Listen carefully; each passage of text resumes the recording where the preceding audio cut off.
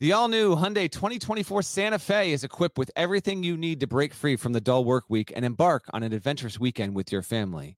The Hyundai Santa Fe's features like available H-Track all-wheel drive, standard third-row seating, available dual wireless charging pads. You've got the H-Track all-wheel drive so you can take on those dirt trails and kick up some mud. Or the third-row seating gets your whole family in to experience the thrill together. The dual wireless charging pads make sure that no one gets stuck in the great outdoors with a dead cell phone. Think about those adventurous activities you can do. Like me, taking a ski trip up with the family, maybe going on a camping expedition, anything and everything. Learn more about the all-new Hyundai Santa Fe at HyundaiUSA.com. Call 562-314-4603 for complete details.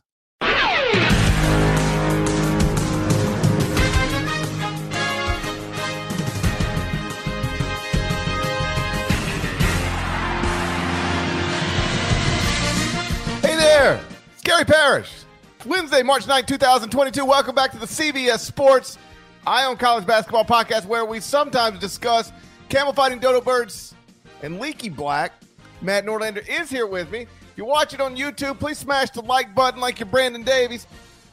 Hey, YouTube. Heads up. This episode is going to be slightly different than most, but in a good way. Jerry Palm, the great Jerry Palm, is going to join us in 15 minutes. So if you got bubble questions, put them in the comments.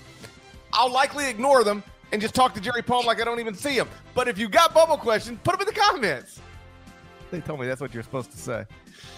Jerry Palm will be here in 15 minutes. In the meantime, since we last talked, Gonzaga has secured the number 1 overall seed in the NCAA tournament. We think they beat St. Mary's on Tuesday night. Chattanooga has made the NCAA tournament in spectacular fashion. Georgia State has made the NCAA tournament. Wright State has made the NCAA tournament. Peter Kiss? We got to get out of here quick today, GP, but on the back end of this after Palm, we got to spend at least 2 minutes on Bryant and Peter Kiss. Keep going. Peter Kiss is amazing. Bryant's in the NCAA tournament. Jameer Nelson Jr. in Delaware have made the NCAA tournament. And my South Dakota Jackrabbits are in the NCAA tournament.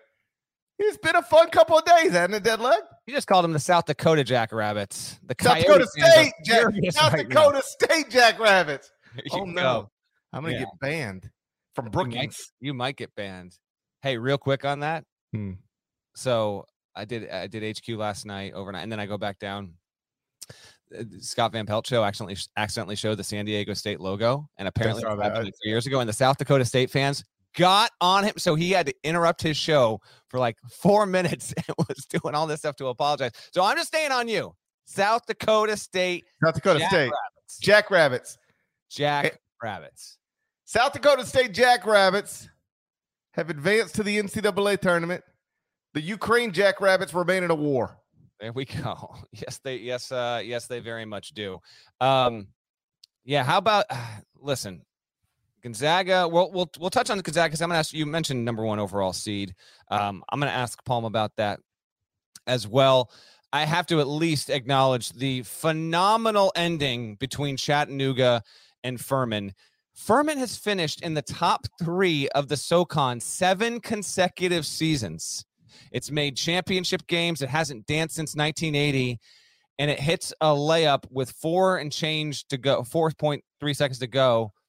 And then, Parrish, this is why we love this month. Now, Chattanooga's been a really good team for most of the season. It was the best team in the SoCon. So, on balance, on the whole, it deserves to be dancing there. But my man, what an absolute shot. David Jean-Baptiste, an all-timer. And by the way, I guess he's a 5th-year senior. It's just incredible. We've actually had a lot of really good mid-major championship games since we started this whole deal on Saturday night with Murray State beating Morehead State. We're approaching a dozen bids, automatic bids that have been handed out. We have one more on Wednesday night. And, oh, by the way, Navy will play Colgate in a 1 versus 2 Patriot League matchup on CBS Sports Network. I actually wish that these leagues could figure this out better.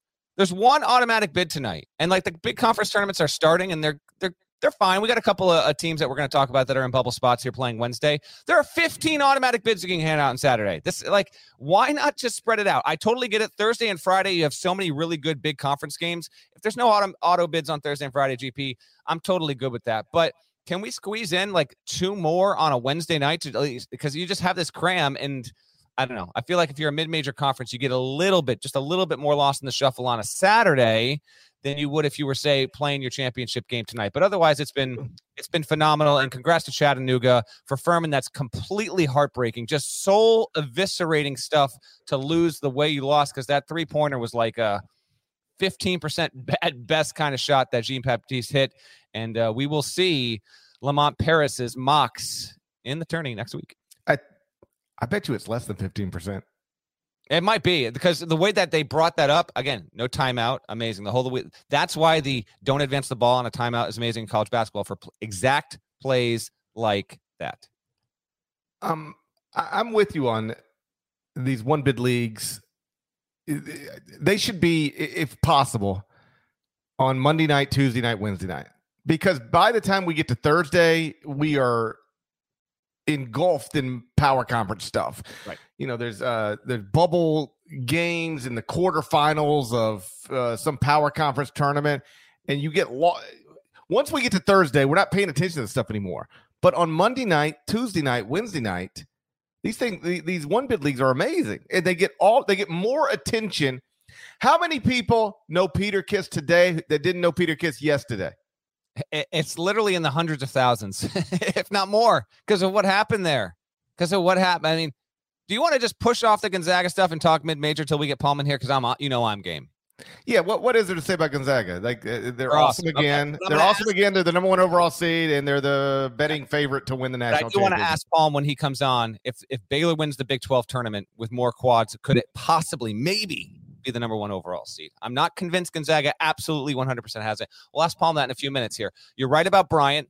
I want to talk about Bryant, talk about Bellarmine. Okay, first of all, Peter Kiss, yes, he's your exact kind of player. He's the nation's leading scorer and has been. His name is Peter Kiss. Dude makes Kirk Kriisa look like a humble choir boy, okay? He cannot get enough of himself. Peter Kiss loves him some Peter Kiss. And yes, I know Bryant might go to Dayton for the first 4. I get all that might happen. Which would be awesome, by the way. Which would be awesome. Like, they put him on that stage. Yes, but if that happens, please, you have to feed him into Bill Raftery's call if they make the first round earnestly and proper, you know? Peter Kiss with a kiss. You have to have Raftery on the call. This needs to be done, okay? I don't think Raft's working the first 4. No, but I'm saying if Bryant wins as a 16, whatever 116 game Raft might be calling, let's have him on it. How can you not? I think you're going to have to talk to Raft about that. Dude, and then, okay, in all seriousness, so they kind of got lucky that it wasn't worse with that fight situation. You had this throng of Bryant fans who, by the way, like, you're hyped up. I get it. I've been to NEC title games plenty of times. Again, the NEC does it right. The higher seed always hosts every tournament game. That gives you the best odds, the best chances of sending your best team to the tournament, which you should want if you're a mid-major league. So I love the way the NEC does it. And those home court environments, they're just incredible. I've been to them at Wagner. I've been to them at LIU Brooklyn. They're incredible. But Bryant fans were out, like, harassing the Wagner players as they got off the bus to go into the gym, like, to the point where it was overboard. They were way too fired up. And then you have this small Wagner support section that is right up against the Bryant students. They're going to have to rethink that whole thing. And then they kick all the Wagner fans out. And I don't know how many Bryant, if any, got kicked out. It just, it could have been real ugly. It was just ugly, and they had to delay it for 30. I didn't even know if they were going to continue the game. And credit to Bashir Mason, who's been there for 10 years. If he had decided, I'm not putting my players back in this situation, I would have completely understood. But credit to the players at Wagner and Bashir Mason for, finishing out the game, getting it done. And then Bryant gets its first tournament bid in its history under Jerry Grasso and in its history period. We got to put Peter Kiss in the first 4. Okay. You want him on that stage. It's the same thing as everything else. You put him on Thursday, Friday, he just gets lost in a 25-point defeat. put him in the first four, everybody's watching because there's nothing else to watch. Great. Well, the 16s are rarely ever like you got to see him. Peter Kiss is the exception to the rule. Dude was wearing a Kiss shirt, as in the band, in his warm-ups before the game. Dude, Jared had to calm him down, had to tell him to stop. I know, he did. he's like, all right, that's enough. That's enough. He's the last time we saw something like this is Marshall Henderson, basically. That's the vibe I got. Agreed? Yeah, that's who he is. Yeah. Minus prison. Minus prison? Yeah. I don't think he's ever been to prison.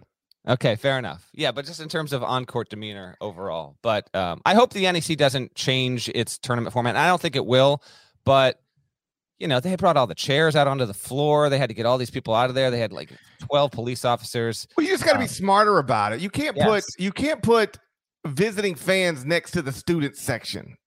No. Like you just figure it's just like it's a little bit like your bathroom in Durham. Poorly designed. It was, and the thing is with these small gyms, though, and that was a wall of Bryant fans. And they're liquored up, they're geared up, they're hyped up. I get all that. It wasn't a great night for the NEC, which normally has a really, really nice conference tournament. And again, I prefer the format the NEC goes with. If you're the higher seeded team, you host the league tournament game, no matter the round you're in. And so there we are. But I'm with you on Peter Kiss, man. He leads the country in scoring.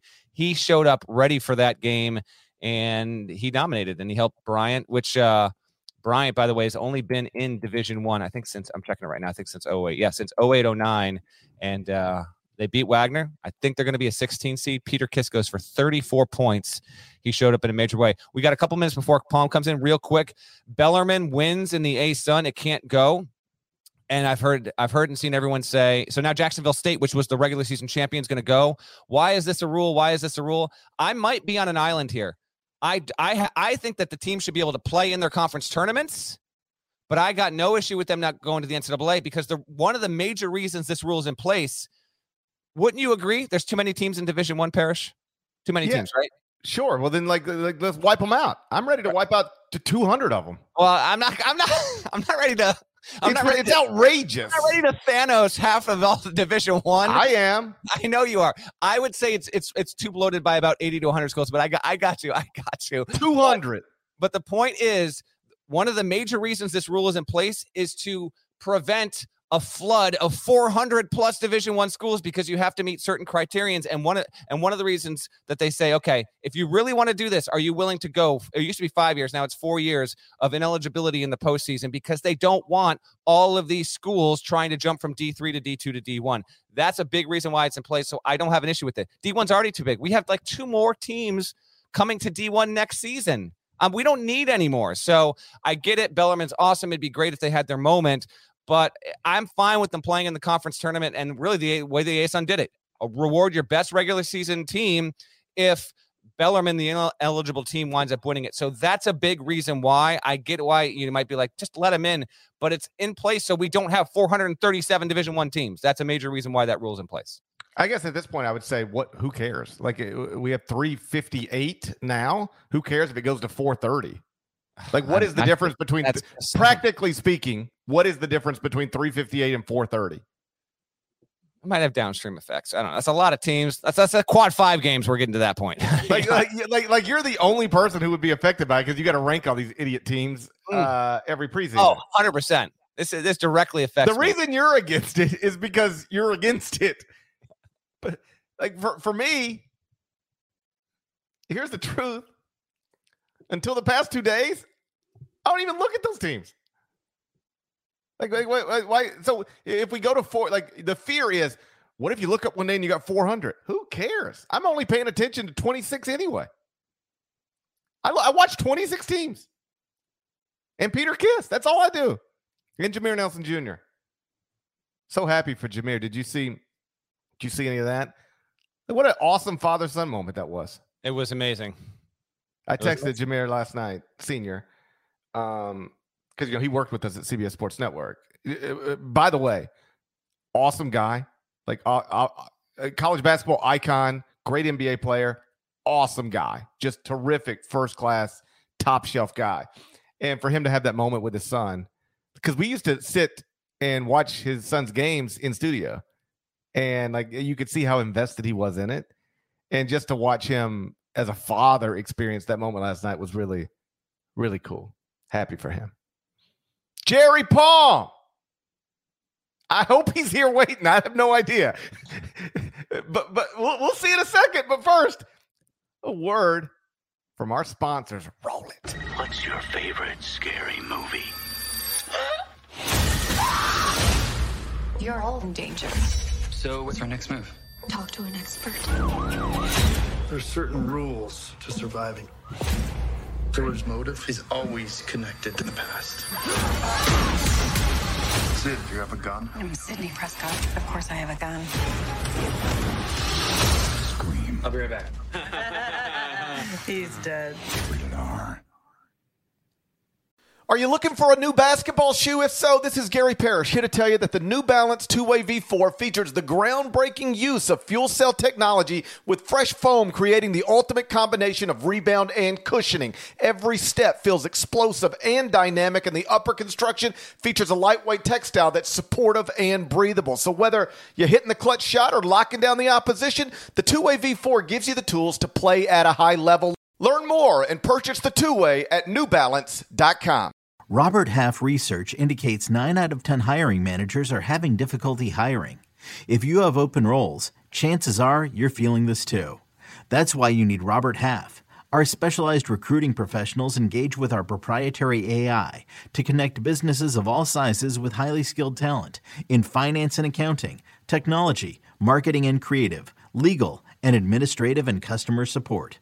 At Robert Half, we know talent. Visit roberthalf.com today. It's Gary Palm. There he is. There I am. Okay. You kind of appeared like out of a horror movie the way you just chopped right in. It's like, oh, he's right there. Okay. So I have that effect on people. Hey, before we get especially to at home. Before we get to the bubble stuff, is that like a new Scream coming out? I have no Scream. idea. You mean where I am? No, Oh, do we have a new Scream movie coming out? Is that Scream. something that's I happening? thought you said Screen. No, Screen. I don't know. I didn't see. I saw the first one and figured the others weren't going to be worth it. So I think that's probably a safe assessment. Are they up to the Friday the 13th number yet? I don't know what's happening. I have no idea. I don't know what's going on with Scream. I'm going to look all that up on my flight today. Jerry Palm. Okay, first things first. Which fan base do you hate the most now? Here we go. Which one do I hate the most? Yeah, right now, more about who hates. I'm not a because they're I'm an you equal crazy. Opportunity hater. I hate all of them, including my own. Which one is driving you the most crazy right now? Every time you update your bracket, they're in your mentions and they make you go, God, I hate this team. North Carolina. No, I don't hate the team. I don't hate the team, and I don't even hate the fans. But they're the ones after me the most. Still, North Carolina, even after they beat Duke, it's still, yeah, they're not happy. Rutgers a little bit too still, but North Carolina is leading at the moment. It varies from day to day, week to week. What's their gripe? They think they have 6 quadrant 1 wins instead of just 2. Yeah, I think there's a little bit of we're a blue blood, and in their defense, if you have the kind of season that they've had in the ACC with the record that they have in the league, especially, you're way up the bracket. So it's kind of a shock to the whole league system that you've got one good team and that everybody else is at best mediocre. And, so they're not used to, we're the second place team in the ACC or we're the third place team in the ACC. How can we not be way up in the bracket? Well, because it's Duke and the 14 Dwarfs. I mean, it's just a math. I can't even think of a league, a major conference where the gap between number 1 and everyone else has ever been this big. I mean, like the Pac-12 has got a similar gap, but it's 3 teams to the rest of the league. This is just one team to the whole rest of the league. And it actually hurts Duke because I don't think Duke could be a number 1 seed, because how do they resume build in their own league? They can't. They beat Gonzaga, and that's great, of course, and they beat Kentucky outside the league, but who are they beating in the league? Nobody, but they've taken, 3 so-so to bad losses, or actually, 3. So, what do you do? Or it's 4, actually. So how do they resume build? How does Duke resume build? So I don't know. I don't think Duke can be a 1, even though they could win the national championship. I mean, they're good enough to do that. But it's just been, I don't know. Everybody I've ever talked to about this year, no matter how old they are, says this is the worst ACC they've ever seen. Wouldn't you agree? I mean, it's just as uninspiring as it's ever been, in my opinion, for sure. All right, let me ask you. The only thing I heard there is North Carolina is a dwarf. I mean, this year. Oh. Let's get that into a pull quote. Two things. Okay. Since we're on ACC real quick on this. Rapid fire. Notre Dame in no matter what, yes or no? Yeah, I think Notre Dame's in. North Carolina in no matter what, yes or no? I would say it would behoove North Carolina not to take a bad loss, but they might get in anyway, even if they do. I think, yeah. Miami in no matter what, yes or no? Interesting. I think Miami, Wake Forest, it's definitely an elimination game for Wake Forest if it happens. It might be an elimination game for Miami as well. But yeah, those two are definitely skirting trouble. Wake Forest just needs to beat somebody. You know, they've got a couple of decent home wins, but you know, they need to show that they can play away from home. Wake Forest has a absolute must win against Boston College on Wednesday. If you're watching live on YouTube, continue to comment, like, smash the whole deal. We got Palm here. And then since we're talking bubble ACC, Virginia Tech need to make the ACC tournament game at minimum, championship game, at minimum to get in that convo, Jerry. I'm not even thinking about Virginia Tech. I don't have them on my bubble. You just went Don Draper on the Hokies. I don't even think about you. But remember on a recent podcast, I said I don't understand why some people have them as close to the bubble as they do, because their resume is because of their net ranking, Gary. People look at the net and they take that as gospel, and it's not. You know, it's if you're looking at the heavily the rankings that are heavily influenced by margin of victory, like Ken Pom and Sagarin and the net, and that's all you're going on. When the committee's a results-based process, margin of victory doesn't really mean that much to them. Right. So if you're basing everything on those rankings, you're going to probably be disappointed, because when the committee's looking at a resume and then they're looking at these metrics and the metrics don't match the resume, they don't question the resume. They question the metrics. Why are these different? What are we missing here? Well, the answer is almost always margin of victory, because, you know, the resume isn't really showing you. I mean, they'll show you the score, but they don't really care that much about margin of victory. They just want to see who you beat and who beat you. But the metrics are, you know, especially those three, and I guess BPI as well, are really heavily influenced by margin of victory, or they'll call it net efficiency, which is margin of victory measured by points per possession instead of points per game. Well, this is why, and I heard you make this point on CBS Sports HQ, Houston might end up with a seed lower than its net ranking. Yeah. They might have a higher number next to their name in the bracket than they do in the net. And that's, you know, they're the number 5 team in the net as of this morning. I believe it's still number 5, but their best win and their only win over a team that might make the bracket is the home win over SMU. They had a quad 1 win. I think Oklahoma State's probably still quad 1. Neutral. I think that was neutral. No, that was at Oklahoma State. So that's a quad 1 win, but Oklahoma State's not a tournament team. Even if they were eligible, they would not be a tournament team. And then they beat Oregon, and they've got a bunch of quad 2 wins, and they have nothing even remotely resembling a bad loss, which is why they're still a top half of the bracket team. But there's nothing on Houston's resume that says this is one of the 5 best teams in the country, but the margin of victory metrics in particular love them.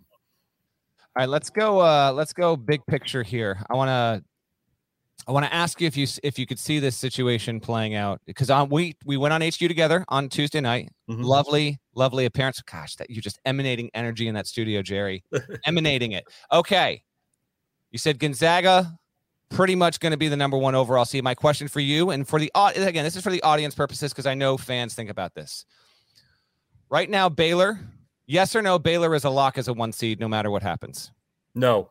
Not a lock. Okay, so with that in mind, if Baylor were to get 3 more quad 1 wins and have 14 quad 1 wins to Gonzaga's 10, You're saying it's not possible at all that Baylor could leapfrog Gonzaga for the number 1 overall seed if it won the Big 12 tournament and got 3 quad 1 wins in the process. I don't think so. No, I think it's still got to be Gonzaga.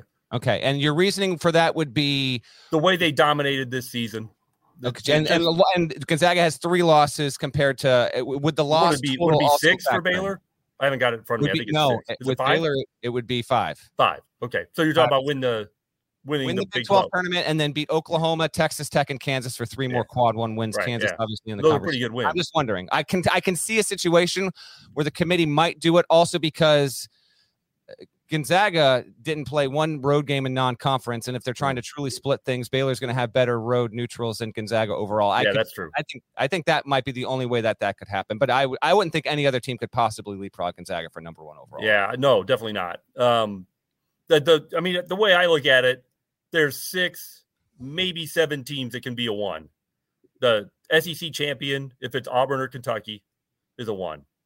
The Big 12 champion, if it's Baylor or Kansas, is a 1. And it's possible the other one could be a 1 if they play each other. The best case scenario for that is Kansas beating Baylor for the title. They can still both be 1s. Arizona, Gonzaga, of course. And if there's abject chaos in these major conference tournaments and Purdue wins the Big 10 beating Wisconsin and Illinois, maybe they could crawl onto the top of the bracket, but I wouldn't bet on it. That's it. That's the entire list of teams that could be 1 seeds. Elsewhere in the West Coast Conference, Gonzaga, I'm with you, locked up the 1 overall seed, I believe. How comfortable would you feel if you're a BYU fan? Not very. I think BYU fans in general like to think that they're generally like loving people. They're hating everybody right now. They're hating Michigan. They're hating Rutgers. They're hating Indiana, Florida, Wake Forest. Anybody who could steal their spot in the bracket. They're sitting on their couches this week and rooting against them. It's not a comfortable position to be in when all of these other teams are getting games that can help them move past you in the bracket and possibly knock you out. And then, the A-10 is also something that could work against them because I think Davidson, if they don't take a bad loss, is going to be an at-large team if they don't win the conference. But if they do win the conference, they're probably the only team that gets in. Can we talk Xavier real quick here? So Xavier's Yes. going to play. I'm actually rocking my Project 44. Rest in peace, Andrew Smith. My Butler hasn't been too good this season, but they do play today against Xavier. Jerry, if Xavier loses this game, come on, man! It's a very nervous selection Sunday for Xavier. If I'm a Xavier, I don't think they're losing to Butler. If they lose this game at 18-13 with what that resume is, can you just, if anyone's listening to this and obviously not watching on YouTube, can you just roll down the what the resume would be and how much danger they would be in if a loss against Butler were to happen on Wednesday? Yeah, it's going to be tough. Xavier's best case scenario if they lose to Butler is they're probably driving up the road to Dayton. The fact that they lost 7 out of 8 before they beat Georgetown to end the regular season. And what's kind of funny about that for me is I was at the game they won. But they've done a lot of damage to their resume over that stretch of time. They're fortunate that they did away with the how are you playing lately part of the criteria 15 years ago, because that would just compound this problem. And they're also lucky that they're in the Big East, so it's not a lot of bad losses there. But man, that's doing a lot of damage to your record, your resume. All of the other aggregate type numbers in there are really working against Xavier if they lose to Butler today. That they could still make it, but they'll be sitting there with BYU on the couches rooting up against all these other teams. What percentage of fans who tweet you understand that how you've been playing lately doesn't really matter anymore? 0. Maybe less. And not only that, it's like every radio interview I'm on, every email I get from a writer, that thing has been gone for almost 15 years, that part of it, but nobody remembers that they did away with it. And a lot of people probably still think it should matter. So that's hard. That's been hard to beat out of people's consciousness, that really isn't a thing anymore. Rutgers fans are, thoroughly confused, but they haven't had to deal with the NCAA tournament much, so they you cut them a break. Sniping left and right. I'm sorry. All right. At large resume that you just find to be the most fascinating. Is it Rutgers and no close second? Yeah, totally. Rutgers. Yeah. Let's just talk Rutgers here because this resume is incredible. I'm not even convinced that one more win gets Rutgers in because of how poorly it is across. Jerry, as we speak this morning, this is Rutgers in the 6-team sheet metrics. Okay. Dude, this is unbelievable. 76 in net, 57 KPI, 49 strength of record, the two results based purely. And then the predictives, they're 59 at Sagarin, 69 BPI, 73 Ken Palm, and again, their net is 76.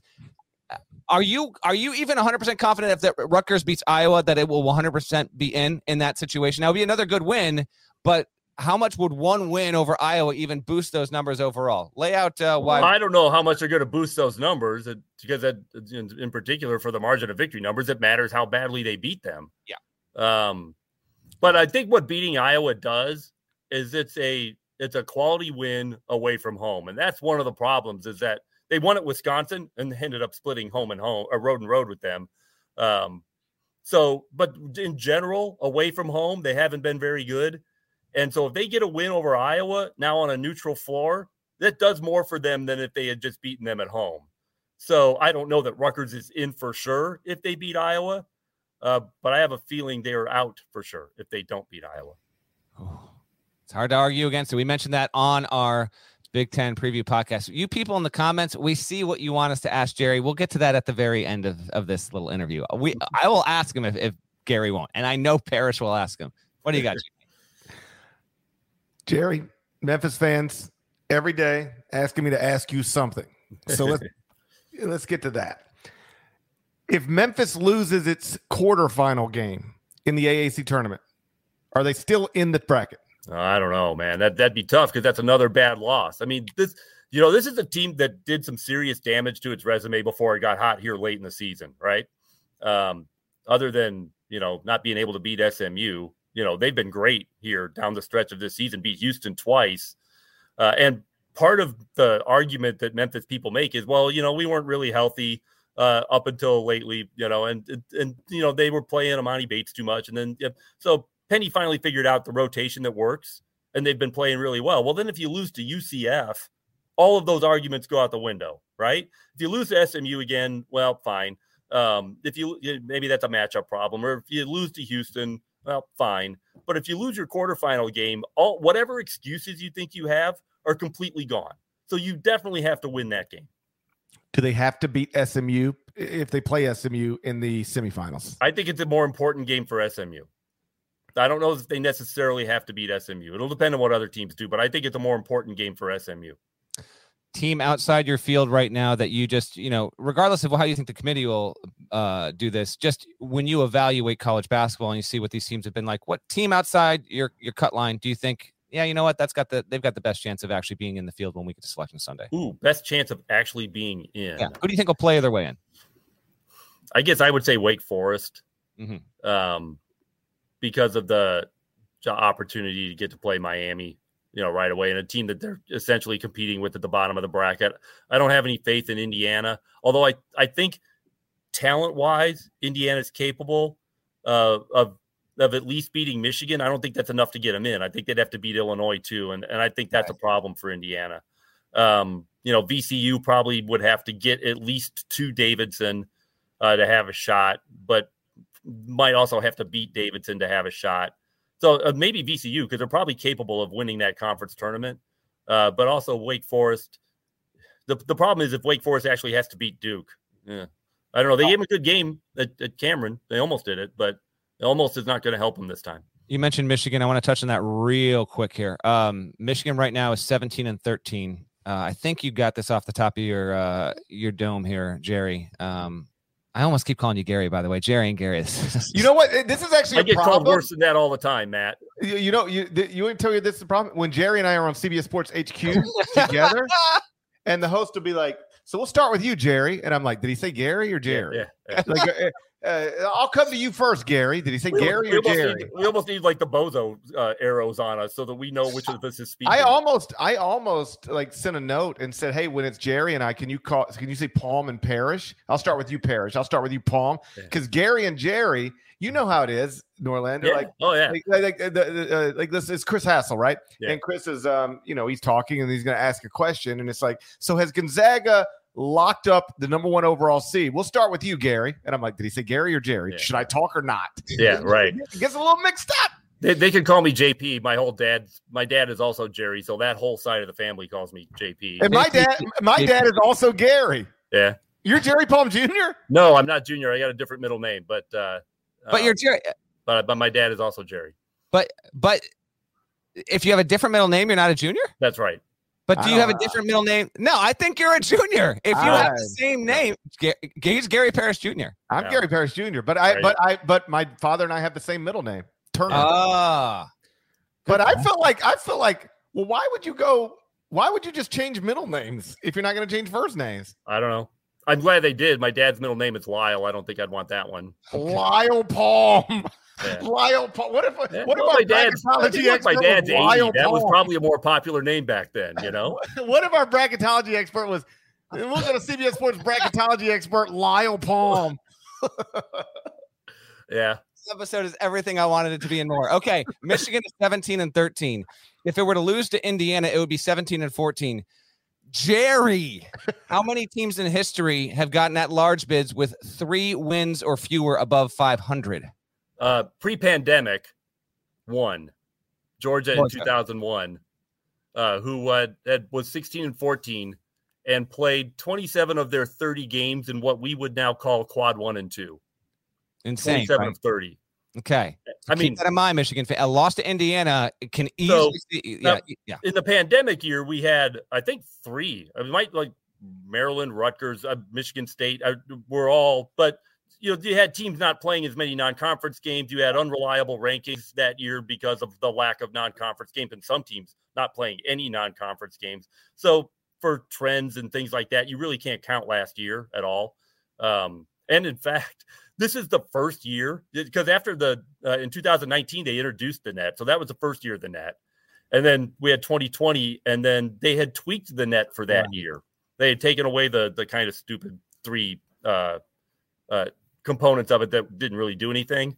So they tweaked it a little bit in 2020, but we didn't get a bracket then. We had a full season and no bracket. Last year we had not quite a full season, but a bracket. So this is the first time in 3 years that we're going to learn something about what the committee thinks. And the committee has almost entirely turned over in that period of time. So we're flying a little blind when it comes to things like trends. But, when one team since 1994, so that's like 26 tournaments, gets an at-large bid that was, less than 4 games above 500 or fewer, then that's a trend you can tend to roll with. And not that this is a super strict threshold, but if Michigan were to beat Indiana, it'd be 18-13. Let's say it loses to Illinois, it's then 18-14. Does that number bloat? Pre-pandemic, 4 games above 500. Is that actually we've had 19-15, a couple of those. Mm-hmm. So no, that would not be a record, but it's right. But we've had a few. We've had 4. We've had some. Those. Yeah, we've had 4 games. 4 games above 500 is not. I mean, there haven't been a zillion of them, but it's enough that you don't think of it as something that eliminates you necessarily. But the other thing is this is a trend. It's not criteria. The committee doesn't sit around and say, "Oh well, there are only 3 games above 500. We got to leave them out."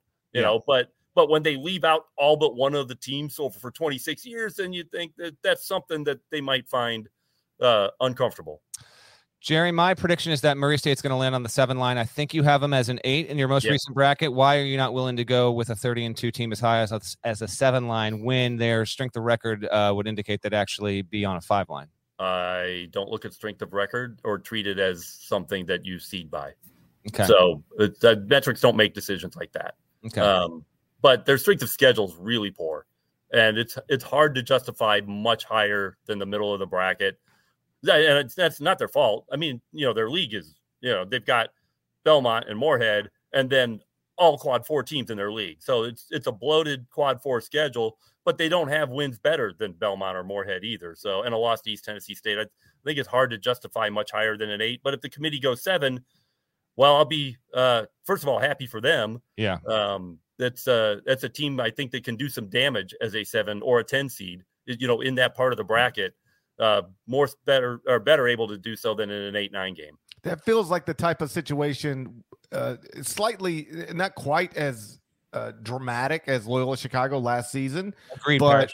it feels like Murray State gets an 8 and the 1 seed goes, what are you doing to us? Why are you putting us up with this team in the second round? It feels like we're headed maybe toward that path, which is why, and I think I made this argument last season, make them a 7.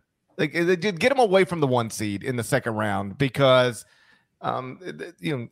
you're just creating a conversation that maybe doesn't need to be created. I'm not talking about Jerry. Okay, but the committee doesn't really think that way. They discuss the relative value of these teams and how good they think they are based on whatever their criteria, and some of it is subjectivity. But when they're down there, like 7 versus 8 or whatever, they just vote them into the bracket. You're number 29 or you're number 30. Right. Now they'll go and seed scrub later, and maybe revisit some of these things. But I don't think keeping a team away from a 1 is ever part of the discussion. It's just, who do we think is actually better? I got you. The other 30-win team just got into the tournament on Tuesday night. South Dakota State is 30-4. Where do you have the Jackrabbits seated? Because that smells like a 12 to me, Jerry. Yeah, I got a 12. I'm pretty sure I've got them as a 12, and that's a team that if I'm a 5, I want nothing to do with. Man, that team is good. I think they're the best shooting team. They are in Division I. They are. Yeah, you're going to have to defend the heck out of that team, and yeah, that team is going to be a real difficult team to eliminate. I would not be pleased at all if I was a 5 and South Dakota State's my first round game. Yeah, that's going to be your 12-5. 80% of people pick the 12 over the 5. They're Jackrabbits, for crying out loud, and they have Ukraine colors. Everything's lining up perfectly. I'd also watch out for North Texas. If they get there, that's a team. They won a game in the tournament last year. They beat Purdue. Not that I'm bitter, but I'm bitter. Okay. And they'll be back and if they win the Conference USA tournament and capable of doing that again. Jerry, you are a Purdue grad. In fact, every time we do a Purdue game in the Final 4 and 1, I name Mackey Arena after you. It's Jerry Palmerina. It's an honor I don't deserve, but thank you. Jerry Palm, is Purdue in the Final 4 for the first time since 1980 or not? If they're hitting their 3-point shots, yes. I'm really concerned. I mean, the defense is a problem. So their offense has got to be good enough to overcome it. And lately, they haven't been getting good enough production off the bench. And that even includes Travion Williams, who's been looking to pass more than he's looking to score. It's like he's fallen in love with being a point guard. Everybody tells him how great his passing is, and it is.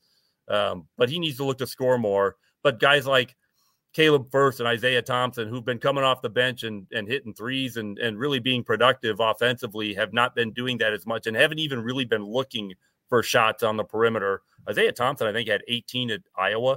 And that's the last time Purdue's offense really looked sharp.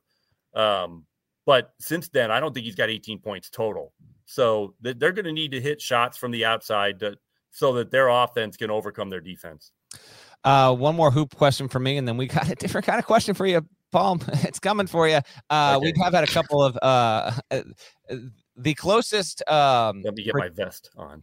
The closest ridiculous resume to Rutgers might be Dayton. A couple people want to know if Dayton makes the A10 final. You think they got any shot? No, not really. But it's because I don't think they can beat good enough teams in the A10 to add to their resume. There's only one quad 1 win in the A10, and it's Davidson. Yeah, it's Davidson. So by the time they get to, now I don't know what's Dayton's seed. I think it sets up where that would be the title game. They couldn't. Yeah, that would be the title game, right? Yeah. So PCU as a quad 1. Yeah. So by the time they get enough wins, they've probably won the. If they hadn't lost to LaSalle, I think this would be a more interesting conversation. But when they started playing those quad 4 losses from Thanksgiving week off of the radar a little bit. I mean, they're never gone, right? They're always there, but they had been starting to do enough to make people say, all right, well, maybe that's not so bad. And then they go and lose to LaSalle. And now, I mean, while that's not a quad 4 loss, it brings all of that back into play. You're still capable of that. Ask him the question, Parrish. Okay, ask me the question. Dead like I was going to let you. Now, why don't you ask? It doesn't really matter. Okay, I'll ask the question. What's your position on premarital sex? Are you for it or against it? Ooh. Why am I getting that question? Why would you not? It's the High on College Basketball podcast. We've only had like 15 people in the comments ask us. I am not against it. Although I've got kids that are, 18, 16, I'm against it for them at the moment. But no, I would say I'm not against it. There's more of us than there are of them. There's more of us than there are of them. I've been telling you. Hey, by the way, Parrish has got to get out of here pretty quick. GP, I'm just letting you know right now, snow's coming heavy in where Jerry and I are. Jerry's right, by the way. Just be careful. Be careful. I think that we agree with that. Be careful. Of course. But now, for the record, again, Eye on College Basketball exclusive. Jerry Palm, friend of the program, with the show. Pro premarital sex. Just be careful with it. There's more of us than there are of them. He says he's got to fly out of Memphis up to here. If Palm looks behind him out that window, what do you see, Jerry? Snow. That's right. I'm in Connecticut. It's snowing. People are freaking out. It's like we might get 2 inches of snow, but people are freaking out. It's snowing in New York right now? Yes. Yeah, I'm in Connecticut. I don't know about New York. It's going to be snowing for like the next 6-7 hours here. So I'm just saying, I know you got to go, GP. I don't know if that flight's taking off on time. I'm just letting you know right now. I'm trying to. I've never taken this. It's not snowing that bad. Yeah, but if it's snow, I got a snowflake in the forecast until 8 o'clock. I don't know if he's going to land. I'm supposed to do a live radio show at 4 Central, 5 Eastern. I land at 3 Eastern. Trouble, dude. Oh, no. That's not happening. Oh, This isn't exactly a blizzard or anything. We don't have warnings and school closings or anything like that. They should get this little bit of snow. It's New York for crying out loud. Here in 2 hours. I'm just saying. Just letting you know. All right, we'll do our best. We'll do our best. Well, safe travels, Gary. Thank you, Jerry Palm. Thank you, Lyle Palm. Shouts to Devin Downey. Shouts to Chester, South Carolina. Shouts to Dale Bonner. Shouts to Larnell. Thank you guys for listening once again to the Eye on College Basketball Podcast, middle of the dumbest pandemic of my lifetime. If you're not subscribed, please go subscribe anywhere you subscribe to podcasts, including Apple Podcasts and Spotify. 5-star reviews at both. At Apple, I need you to write nice words. There's more of us than there are of them. If you're not subscribed to the YouTube channel, knock that out. We will talk to you again real soon. Till then, take care.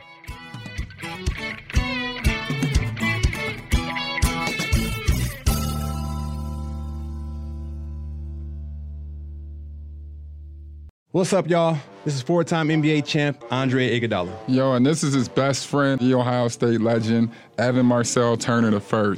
Every Wednesday, we drop a new episode on our show, Point Forward. We're talking basketball, business, and all the culture in between. From locker room stories to some basketball analysis from those who've been in the game. Nah, it is a dude averaging 29 and 11.